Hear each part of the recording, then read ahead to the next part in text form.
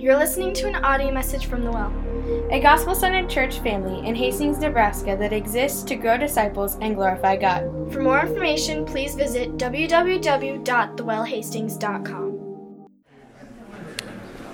Let me pray for us to get us started. Father, we thank you for our time together this morning in worship and the time that you've given us to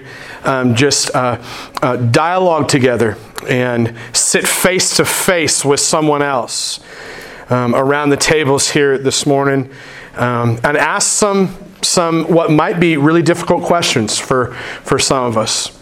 Asking what area of our lives we struggle the most to surrender to you as our King.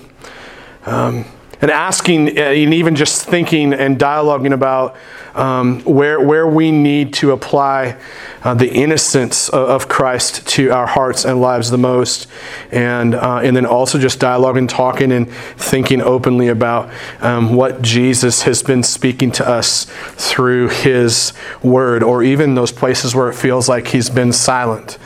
Lord, thank you for that opportunity to worship you this way.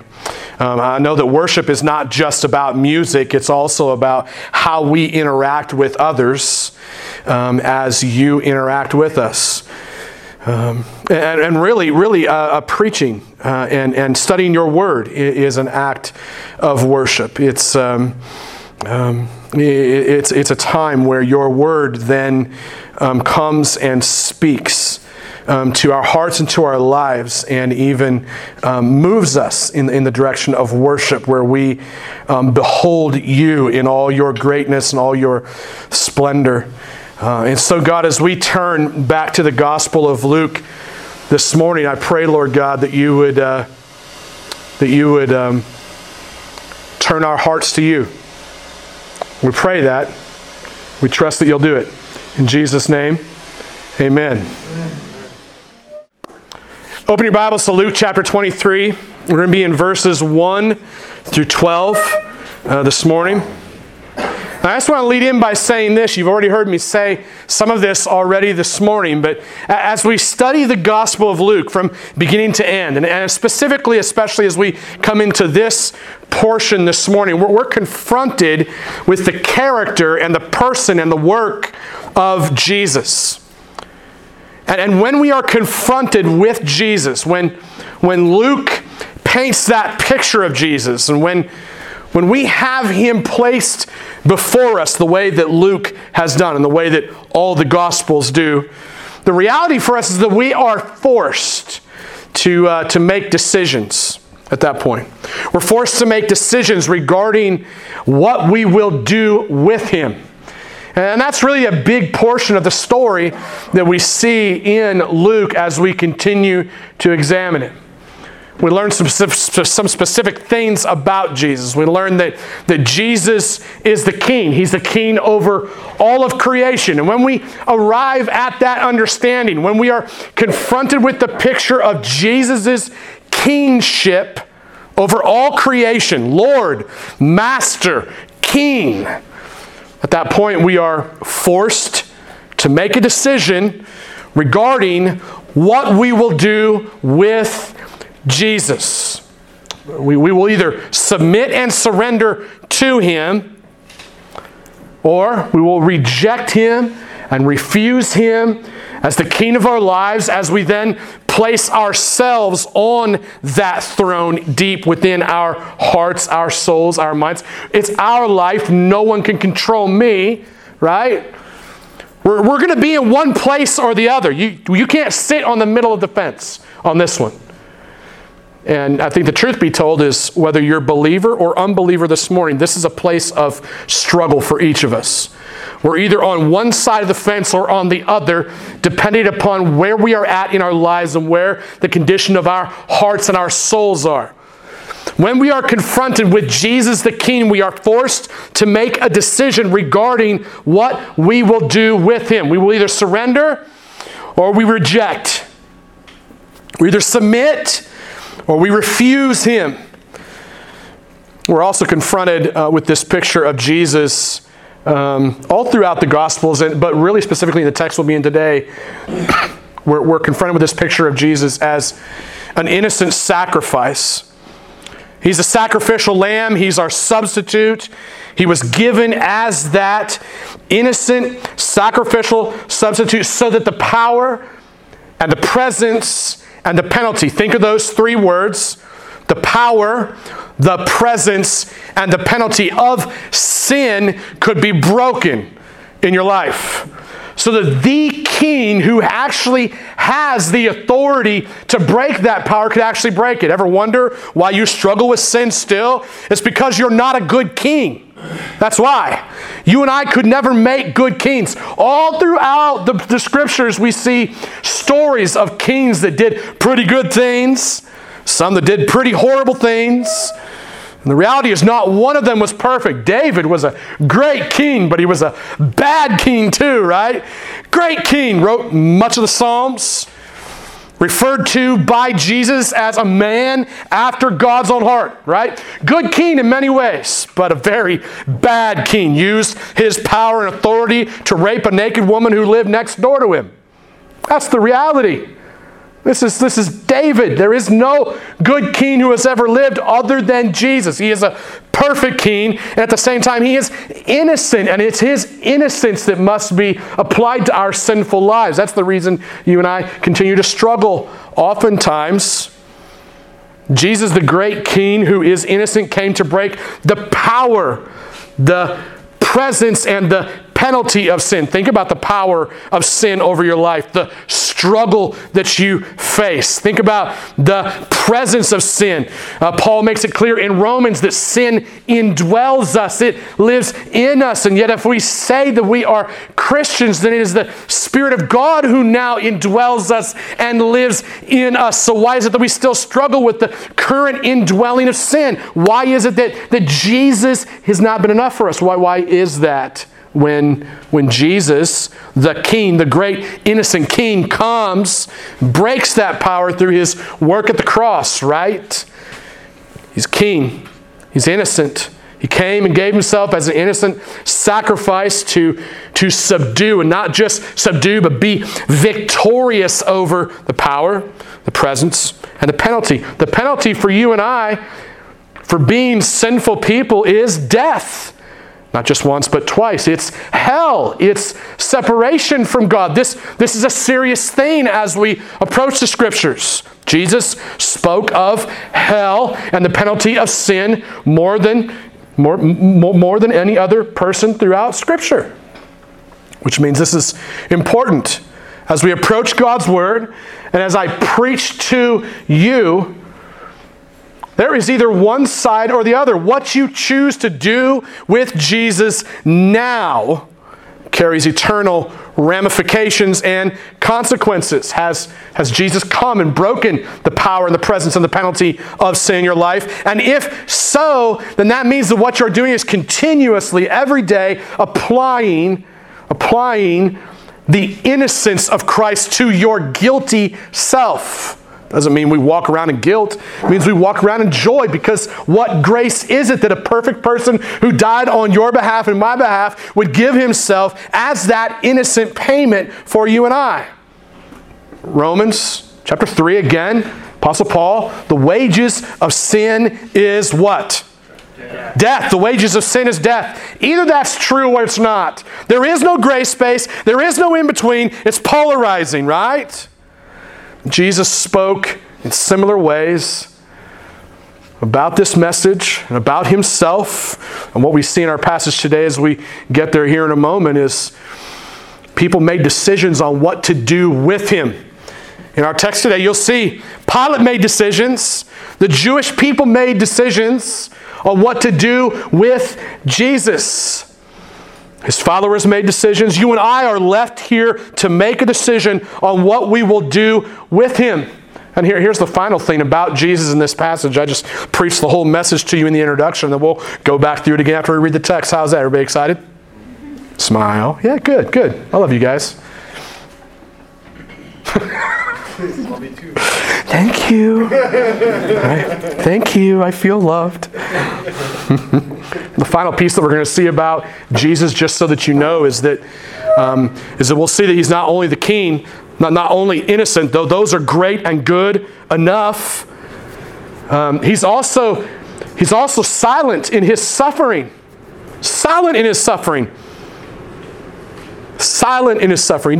He doesn't knee-jerk reaction try to defend himself. He doesn't knee-jerk reaction try to attack, right, those who are his enemies and who are abusing him. He is silent. Reminds me of a quote from Isaiah, right? Like a sheep before the slaughterers. Silent. He endured this on our behalf. And in learning these things, like you're reminded that God has spoken through His Word. And also that Jesus is the Word who has become flesh, according to John chapter 1, right? Jesus is the Word who has become flesh. He's dwelt among us. And if we do with Jesus what we see these people do in this text today as we get ready to dive into it, if we do with Him what these people do with Him, then what we stand risking is we risk that someday Jesus Himself would be silent towards us. We continue to make war against Him. You continue to reject Him. Continue to refuse Him. Then what you risk is Christ being silent to you as you abuse Him. That's a heavy, heavy thing to think about. My hope is that on one side encourages believers to lean in and hear God's Word, right? And yet, at the same time, for anyone who is here who is not yet a believer, the hope is that would awaken your heart to the truth that Jesus has come and spoken to you in His Word. Not only that, but to some extent is speaking to us this morning through the preaching of His Word as well, right? So look at Luke 23, 1 through 12. Luke says this. He says, "Then the whole company of them arose and brought Him before Pilate, and they began to accuse Him, saying, 'We found this man misleading our nation and forbidding us to give tribute to Caesar, and saying that He Himself is Christ a king.' And Pilate asked Him, 'Are you the king of the Jews?' And He answered him, 'You have said so.' And then Pilate said to the chief priests and the crowds, 'I find no guilt in this man.' But they were urgent, saying, 'He stirs up the people, teaching throughout all Judea, from Galilee even to this place.' And when Pilate heard this, he asked whether the man was a Galilean. And when he learned that he belonged to Herod's jurisdiction, he sent him over to Herod, who was himself in Jerusalem at that time. When Herod saw Jesus, he was very glad, for he had long desired to see him, because he had heard about him, and he was hoping to see some sign done by him. So he questioned him at some length, but he made no answer. The chief priests and scribes stood by, vehemently accusing him. And Herod, with his soldiers, treated him with contempt and mocked him. Then, arraying him in splendid clothing, he sent him back to Pilate. And Herod and Pilate, catch this. Oh, catch this. Herod and Pilate became friends with each other that very day. For before this, they had been at enmity with each other. In our previous passage last week, chapter 22, verses 63 to 71, we remember that Jesus' enemies had just dragged the Son of God, the Son of Man, the Christ, the Messiah, the Savior, into court as their suffering captive. God in the flesh was placed on trial with His creation, standing in judgment against Him and over Him. Jesus, the one, the only eternal God who is full of power, full of authority, who came to save sinners as the suffering Savior. He was accused of blasphemy. He was actually accused of blaspheming Himself by the very people that He had created.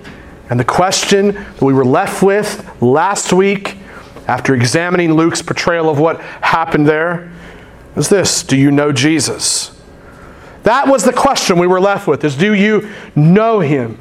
Not do you know conceptually about him, things that you can repeat like rhetoric about, but do you know him deep down inside? Because there is this passage where Jesus speaks of some who will come to him at some point in time, people who have done all sorts of crazy things, such as prophesy, heal, preach, teach, serve, right? Claim the name of Christ. People who claim to be Christian. There will be a time when some will come to him who have done all those things, and Jesus will say to them, "Depart from me, for I," catch this word, "never knew you."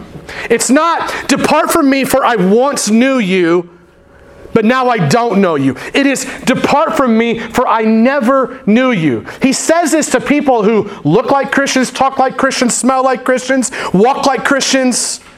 "Depart from me, for I never knew you." This is a heavy warning from Jesus in other places of Scripture. And here we arrive at the same place where Luke is basically asking, do you know him? And not just know him like in your mind, but do you know him deep down inside? Does your heart and soul leap to life at the reading of his word, at the preaching of his word, at the communion of the saints? Meaning being in fellowship with other believers. Does your heart awaken inside of you when those opportunities arise? I remember this last week here at the Y, working out. So those of you who probably don't know, but I've been trying to do an exercise routine. So you see I might be getting into a better shape other than round. And so I've been coming. This is week 2. I finished week 2. Man, that's a goal. That's a life goal for me. Week 2 down. Been lifting some weights, pumping some iron, and doing crazy sit-ups and things like that, and have run into a number of people and spoken with them. One gentleman, and we spoke this week. We prayed together, and afterwards we were both marveling in the fact that as we shared Jesus and our lives with one another, that there was an awakening, there was a sense, a feeling, like God was alive between us. 2 of us had come together and shared Christ, right? And in that moment, we could sense that. It was subjective, right? It's not objective, not like black and white. Hey, there's a hot tub in front of me. It wasn't that. It was a subjective feeling that the Holy Spirit was on the move in between the 2 of us. Does that happen inside of you? Do you know him not just conceptually in your heart, but do you know, or in your head, but do you know him somewhere deep down inside where your heart and your soul leaps to life? Is that the way that you know Jesus? That's the question of Luke's text last week. And then this week in these verses that we have before us, the question kind of remains the same but flows out of that. Do you know Jesus? But furthermore, what will you actually do with him when you claim to know him? So Luke wants us to know for sure that Jesus was not a lunatic. Not a lunatic, not a liar. He also wasn't just a great teacher or great prophet. Although those statements about him conceptually are true, we've got to understand that if he in fact is a good teacher or a good prophet or just a good guy altogether, right? If he is those things, then the reality is that, and especially if he's a good prophet, the claims that he made about himself must be true. Otherwise, he's a bad prophet, right? He's a bad teacher. He's a bad person, actually. If he says these things about himself and they turn out to be false, we can no longer call him a good person, good teacher, good prophet. And what Luke wants us to know is that he is a good prophet. He is a good teacher. He is a good man. There is no one but Christ who is completely good. All of us have been broken by sin and our mistakes. So what we have before us is Jesus, picture of him, and this picture that Luke continues to build out of Christ for us demands a response. That's what happened when Jesus was walking this earth in person.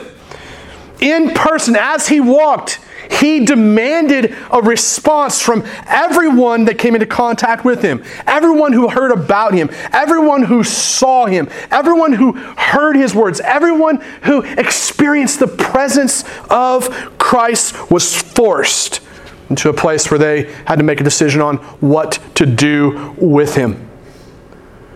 Jesus is the King. He's the only innocent man who ever lived. And he suffered silently for you and I. What will you do with this Jesus? That's the question for us today. What will you do with him? Will you surrender to him? Or will you reject him? Will you apply his innocence to your guilt and to your sin like a healing ointment? Or will you project your sinfulness onto him and actually try to prove that he is not good enough for you, that he in fact sinned, that he in fact failed you? Is that where you'll be after you study this and hear this message? Where will you be? What will you do with him? Will you listen to his word? Or will you reject his word and plug up your ears? In effect, rendering him silent to you. What will you do with him? What will you do with Jesus the King? That's verses 1 through 3, right? That's your first point. What will you do with Jesus the King? Will you drag him into the kangaroo court of your intelligence that he actually gave you? Will you stand in false accusation against him? Will you prop him up in the court of popular human opinion? See, Jesus is the King who stands in authority and eternal reign over your intelligence, your thoughts, and your opinions. The angel of the Lord, when he spoke to Mary earlier in Luke's Gospel, chapter 1, verses 30 through 35, he said, "Do not be afraid." Listen to what he says. Chapter 1, verse 30 through 35. "Do not be afraid, Mary, for you have found favor with God. And behold, you will conceive in your womb and bear a son. And you shall call his name Jesus. He will be great and will be called the Son of the Most High." Listen to this. Listen to these words the angel is using to describe Jesus. "He will be great and will be called the Son of the Most High, and the Lord will give him the throne of his father David, and he will reign over the house of Jacob," Israel, "forever." He's the king. "And of his kingdom there will be no end." This is an eternal kingdom because he is an eternal God. Jesus is the eternal king who reigns, right? Amen. There will be no end. This is a comforting thing for us to acknowledge because every kingdom that you and I try to build, there will be an end to. Every reality that you try to build in your life, whether that be business, relationship, possessions, whatever you try to build, even for those of us who are pastors in ministry, every way that we try to build our own little sinful kingdom, right? To some extent and in some regard, there will still come an end to that earthly existence. But in Christ, there will be no end to the kingdom that he is the king of. The question is, are you a part of that kingdom? Mary said to the angel, "How will this be?" I mean, imagine Mary, she's a virgin, right? That's exactly what she says. "How's this going to happen? How am I going to have a baby? Hello, I'm a virgin." That's a pretty good question. I think it's a legit question. I would want to ask the same question. How's this going to happen? I'm a virgin. This is seemingly impossible that the thing which God says is going to take place in her could actually take place because she's a virgin. Ever face things in your life that seem absolutely impossible, yet God somewhere deep down inside is saying to you, this is the way I'm calling you? Okay, God, how's that going to be? Because of X, Y, Z. Mary says, "I am a virgin." And the angel answered her, "Well, the Holy Spirit will come upon you. The power of the Most High will overshadow you. Therefore, the child to be born will be called Holy, the Son of God." In other words, Jesus is the King, right? He's the King who stands in absolute authority over all created things. And yet Luke tells us, you go back to where we're at now, Luke tells us in our current text that Jesus' enemies arose against him and brought him before Pilate. They began to accuse him, saying, "We found this man misleading our nation and forbidding us to give tribute to Caesar," which is a lie, by the way. Bald-faced lie if you know your scriptures. Forbidding us to give tribute to Caesar. It's interesting that people who want to accuse Jesus have to speak lies against the truth of Jesus to try to make some sort of accusation, right? forbidding us to give tribute to Caesar and saying that he himself is Christ the King. Here's the deal. An encounter with Christ the King, an encounter with Christ who is the King over all creation, all created things. This demands a response. It demands an action, demands a reaction. Even the reaction to just sit on the sidelines silently is still a response. Still a response. The response of Jesus' enemies in this passage to his claims of kingship, the response of his enemies was to drag him into the court of popular human opinion. Drag him into the court of popular human appeal. And then, at the same time, falsely accuse him of stirring up a rebellion, right? Falsely accuse him of stirring up a rebellion, not only against his own people, the Jews, but they also falsely accused him of stirring up a rebellion against the Roman government. This is the reason why they dragged him in front of Pilate, the Roman governor.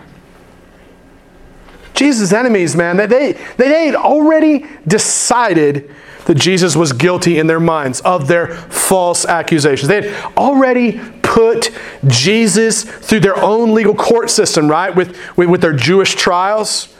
They had decided that he needed to die for all of their trumped up charges that they had leveled against him. But they couldn't execute anyone. This is part of the laws of that day, is that the Jews could not enact their death penalty against Jesus without the Roman government giving a head nod to that. The reality is that the Roman government were the only ones that held the power to actually execute someone. And so the Jews needed to come to Pontius Pilate, the Jewish or the Roman governor, right? Had to come to Pilate and make their case against Jesus so that they could hopefully get that death sentence that their hearts craved. Think about this. I mean, this is a pivotal moment in this passage, that these people, what they want to do with Jesus is put him to death. And they are going through every means possible to make it happen. How does Pilate respond to Jesus the King? Luke tells us that Pilate asked Jesus, "Are you the King of the Jews?" Jesus' answer is, "You have said so." That's Jesus' answer. It's kind of a strange way of answering the question.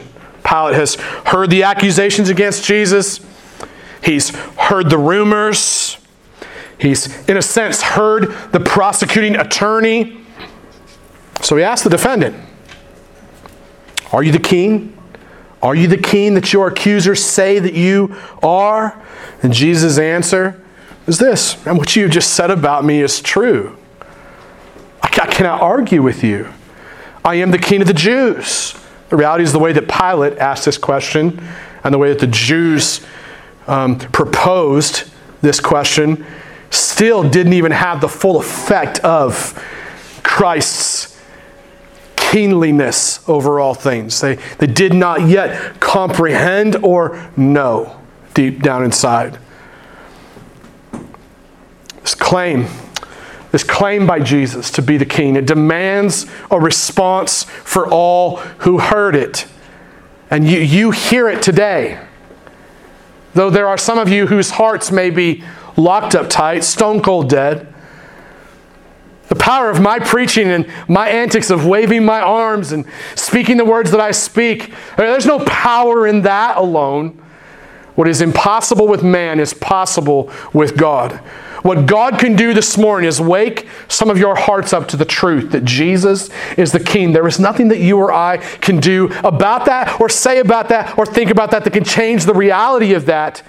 Yet there is a response that is demanded by everyone who hears. You and I are held accountable for how we respond to what we hear about Jesus, to the revelation of God Himself, of Christ Himself to each and every one of us. We are held accountable for that. For those of you that are here and you are believers, you are Christians, this should be an awakening moment again, because I think all of the Christian life is about continuing to be awakened to the gloriousness and the joy of the gospel being preached among us, that Christ is the King and you and I are not. Demands a response. If somebody claims to be king, we must respond. Point number 2. What will you do with Jesus, an innocent man? Verses 4 through 7. See, Jesus is not only the king who demands a response, right? But he is also an innocent man who demands a response. This is the reality that Pilate had to face. Pilate was a ruthless and barbaric Roman ruler. Think about Pilate for just a moment. This dude actually oftentimes crucified in excess of 30 plus people a day. Ruthless and barbaric men. This is who Jesus is standing in front of. And now the Jews coming to him, this murderous rage, asking him, help them enact the death penalty on a dude who claims to be the king that they never wanted. Is Jesus guilty of a crime here? Or is he an innocent man? Which one is it? To Pilate, Jesus doesn't appear to be guilty of any crime whatsoever, especially against Rome, unless he really is inciting people not to pay tribute to Caesar, because if he was doing that, then he would be guilty of treason, high treason. But we know that not to be the truth. We know that at one point Jesus said, render unto Caesar what is Caesar's, and render unto God what is God's. Because the reality is that if you serve God, you pay your stinking taxes, right? Because you do so knowing that you honor God by doing it. So that's what Jesus taught, so the accusations were false. To Pilate, all Jesus has done is just claim to be the king of the Jews, right? Jesus didn't admit any other claim. When he asked him, are you the king of the Jews? Yeah, it is as you say, I am. Jesus didn't freak out on the witness stand. He didn't go all woo, crazy, like, right? He wasn't cursing Rome. He wasn't wigging out. He wasn't yelling slander against Rome or its governor. It's not a matter of national interest for Pilate. It's a religious issue in Pilate's eyes. Jesus is an innocent man who demands a response. So Pilate says this. Luke tells us that Pilate says to the chief priests and the crowds, I find no guilt in this man. Luke tells us that intentionally, I believe, to drive home the point that Jesus was innocent, not guilty. A man who was not guilty coming to be abused and die for those who are guilty. This is the message of the gospel. This is grace. And if this isn't true, you have no reason to be here. You have no reason to follow him if this is not true. The chief priests and the crowds, I find no guilt in this man. But they, the Jews, they were urgent. Imagine the urgency in these people, the hatred, the evil, sinful hatred that they had against Jesus. They were urgent, saying, he stirs up the people. He's a pot stirrer. He's teaching in all Judea from Galilee even to this place. He's preaching all over the place. He's teaching everywhere. All these things. What Jesus did wasn't done in a box, right? Said that last week, say it again this week. When Pilate heard this, he asked whether the man was a Galilean. And when he learned he belonged to Herod's jurisdiction, he sent him over to Herod, who was himself in Jerusalem at that time. He's an innocent man. It's a religious issue. I'm washing my hands of this, man. I don't want any part of that. That's the way Pilate approached this. What is your response to Jesus, the innocent man? Do you acknowledge his innocence while simultaneously brushing him off? Do you ignore, plug your ears, do you ignore the counsel of Scripture that teaches us that Christ was a perfect and innocent, spotless sacrifice? Does this truth regarding Christ's innocence cause you, think about this, does this truth regarding Christ's innocence, does it cause you to grieve your sin against God who gave himself for you? What a beautiful place to be, to grieve my sin and cling tightly to the grace of God and the message of the gospel. If I try to cling tightly to my own perfection and my own well-doing, what a hopeless place to be.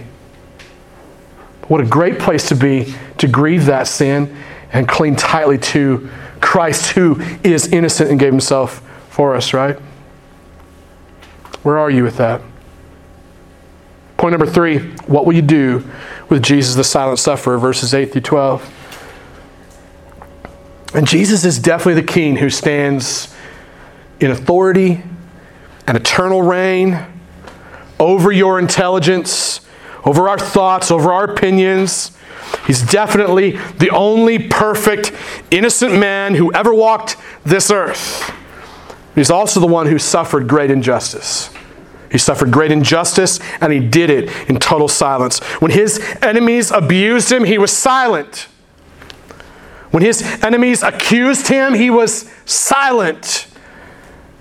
If there was Facebook in that day, there would be no Facebook rant and rave. He was silent. When his enemies abused him and accused him, when they mocked him, he was silent.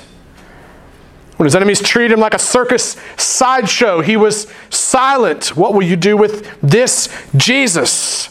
And Luke tells us that after this little kangaroo court of the Jews and after this forced trial before Pilate, Jesus' enemies took him over to Herod's mansion for further prosecution. Dude hasn't been through enough already. They'll take him over to Herod. When Herod saw Jesus, Luke tells us, he was very glad. Oh, isn't that the place that all of our hearts should be? Isn't that the place that all of our hearts should be? Glad to see Jesus. Glad to hear Jesus. Glad to know Jesus. Isn't that the place we should be? But Herod, his gladness was not the kind of gladness that our hearts should be full of.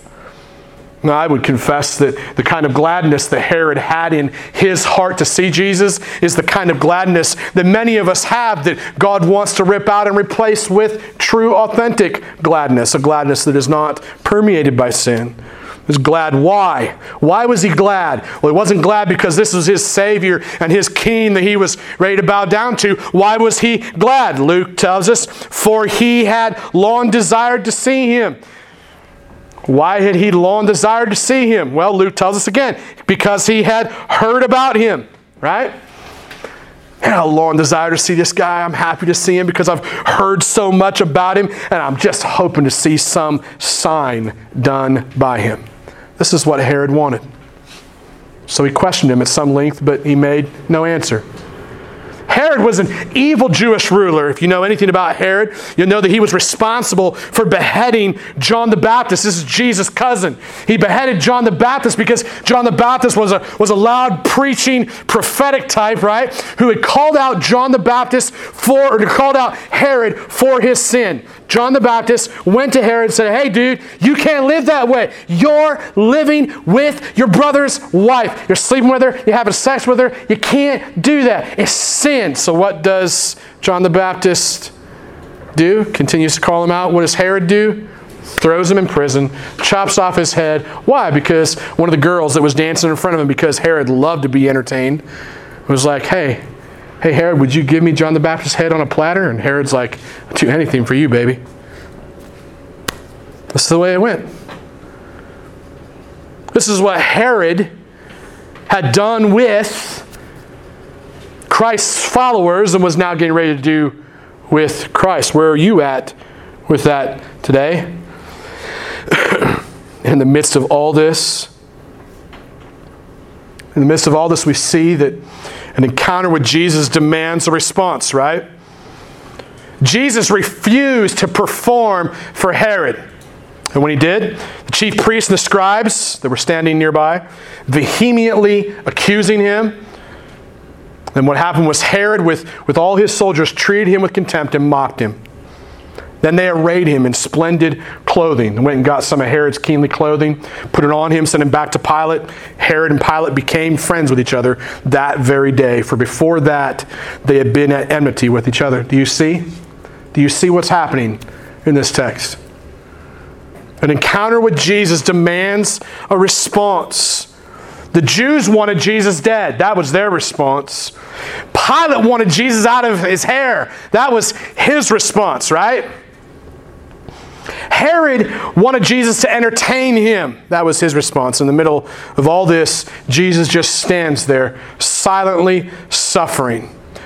Also silently uniting his enemies into a deeper evil hatred towards him. Well, I think at the same time, simultaneously giving us who have trusted in him and believed in him great hope. Great hope because we have a Savior. Listen, if you're here and you're a believer, this is an encouragement for you and for I.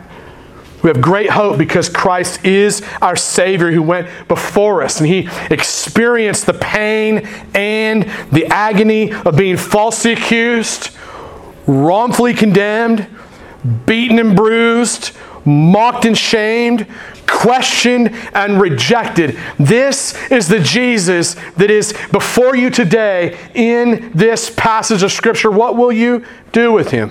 Are you looking to Jesus for some form of entertainment, whether believer or unbeliever hearing this message? Are you looking to Him for some form of entertainment? Is He just another social experience for you? Is He just another fad to chase after? Is he another fix for you to use and abuse? Is He your partner in your sinful quest to conquer and consume thing after thing after thing, or person after person after person, as you try to quench your thirst for more and more and more? Who is Jesus to you, and what will you do with Him? Can you see Him standing there, silently suffering on your behalf? Silently suffering all the abuse that humanity has hurled at Him. What will you do with Jesus? Will you surrender to Him or reject Him as your King? Will you apply His innocence to your guilt like a healing ointment, or will you project your sinfulness onto Him? Will you listen to His Word? Will you listen to His Word? Will you listen to His Word? Or will He be silent to you? What will you do with this Jesus? Let me pray. Let me pray as our worship team comes forward. Father, we pray that You would take this message and this picture of Christ and these verses. We pray, God, that You would apply it to our hearts now as we move into worship and communion and prayer, as we close our time together. And God, I pray that for any of us who are here have not yet submitted and surrendered, for those of us who are in places where we are just still actively rejecting You, God, I pray that You would bring us to a place of submission and surrender to You. I pray, Lord God, that You would take this picture of Christ silently suffering innocently on our behalf so that we could be made new and be made right. I pray that You would apply that to our hearts and draw us to You. Help us to trust in You. Help us to be encouraged in You, that though we are not perfect, though we are guilty, You gave Yourself and You gave Your Son on our behalf so that we could be made right and new. That we actually now, if we've trusted in You, we stand in front of You perfect, because You've given us that innocence. You applied that to us. I pray, Lord God, that You would move our hearts. In Jesus' name, amen. As we close, we'll close with communion, worship, and prayer. And I also want to remind us, the reason that we participate in communion together is to celebrate who Jesus is for us and what He has done for us. Jesus is our King. He is our King who gave Himself lovingly on our behalf. Jesus is our innocent sacrifice. Our innocent sacrifice that paid the price for our sin once and for all, so that we could walk in total and complete and authentic, true freedom from what I said earlier, the power, presence, and the penalty of sin. This is the picture of Christ, our innocent sacrifice.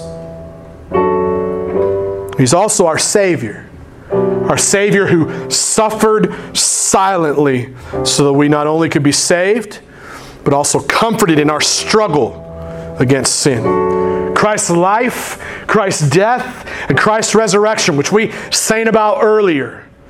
His life, His death, and His resurrection gives us great hope here and now and for the future. Our future, if you trust in Him, believe in Him, your future, your hope is heaven.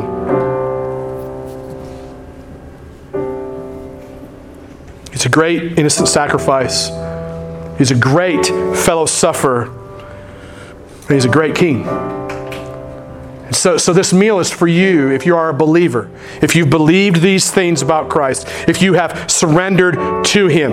That's what this meal is for, communion. The bread and the juice, signifying Christ's broken body and shed blood It is for you and I as believers. If you're here and you have not authentically surrendered your life and walking in repentance, which then is bearing the fruit of holiness in your life, if that's not you, then this meal may not be for you, especially if you would categorize yourself as someone who does not believe. And the reason I say these things is I don't want you to drink judgment upon yourself. I also don't want any of us to enter into religious activity just because it's cool to do it or because everybody else is doing it. I want you to do this because you trusted in Christ. So these moments are for you if you are a believer. You could have become a believer now. You could become a believer in a few moments if you'd like. There'll be some of us near the front to serve that communion. If that's you, if you're here and you're wrestling with believing in Christ, I'd love to pray with you about that. You come to that moment where you're like, I want to surrender my life to the Lord. I want to pray with you about that. So the two of us near the front would love to pray with you for that. So let's close in worship and in prayer. Remembering Christ is our King. He is our innocent sacrifice, and He is our silently suffering Savior. Thanks for letting me preach. Let's stand. You're listening to an audio message from The Well, a gospel-centered church family in Hastings, Nebraska that exists to grow disciples and glorify God. For more information, please visit www.thewellhastings.com.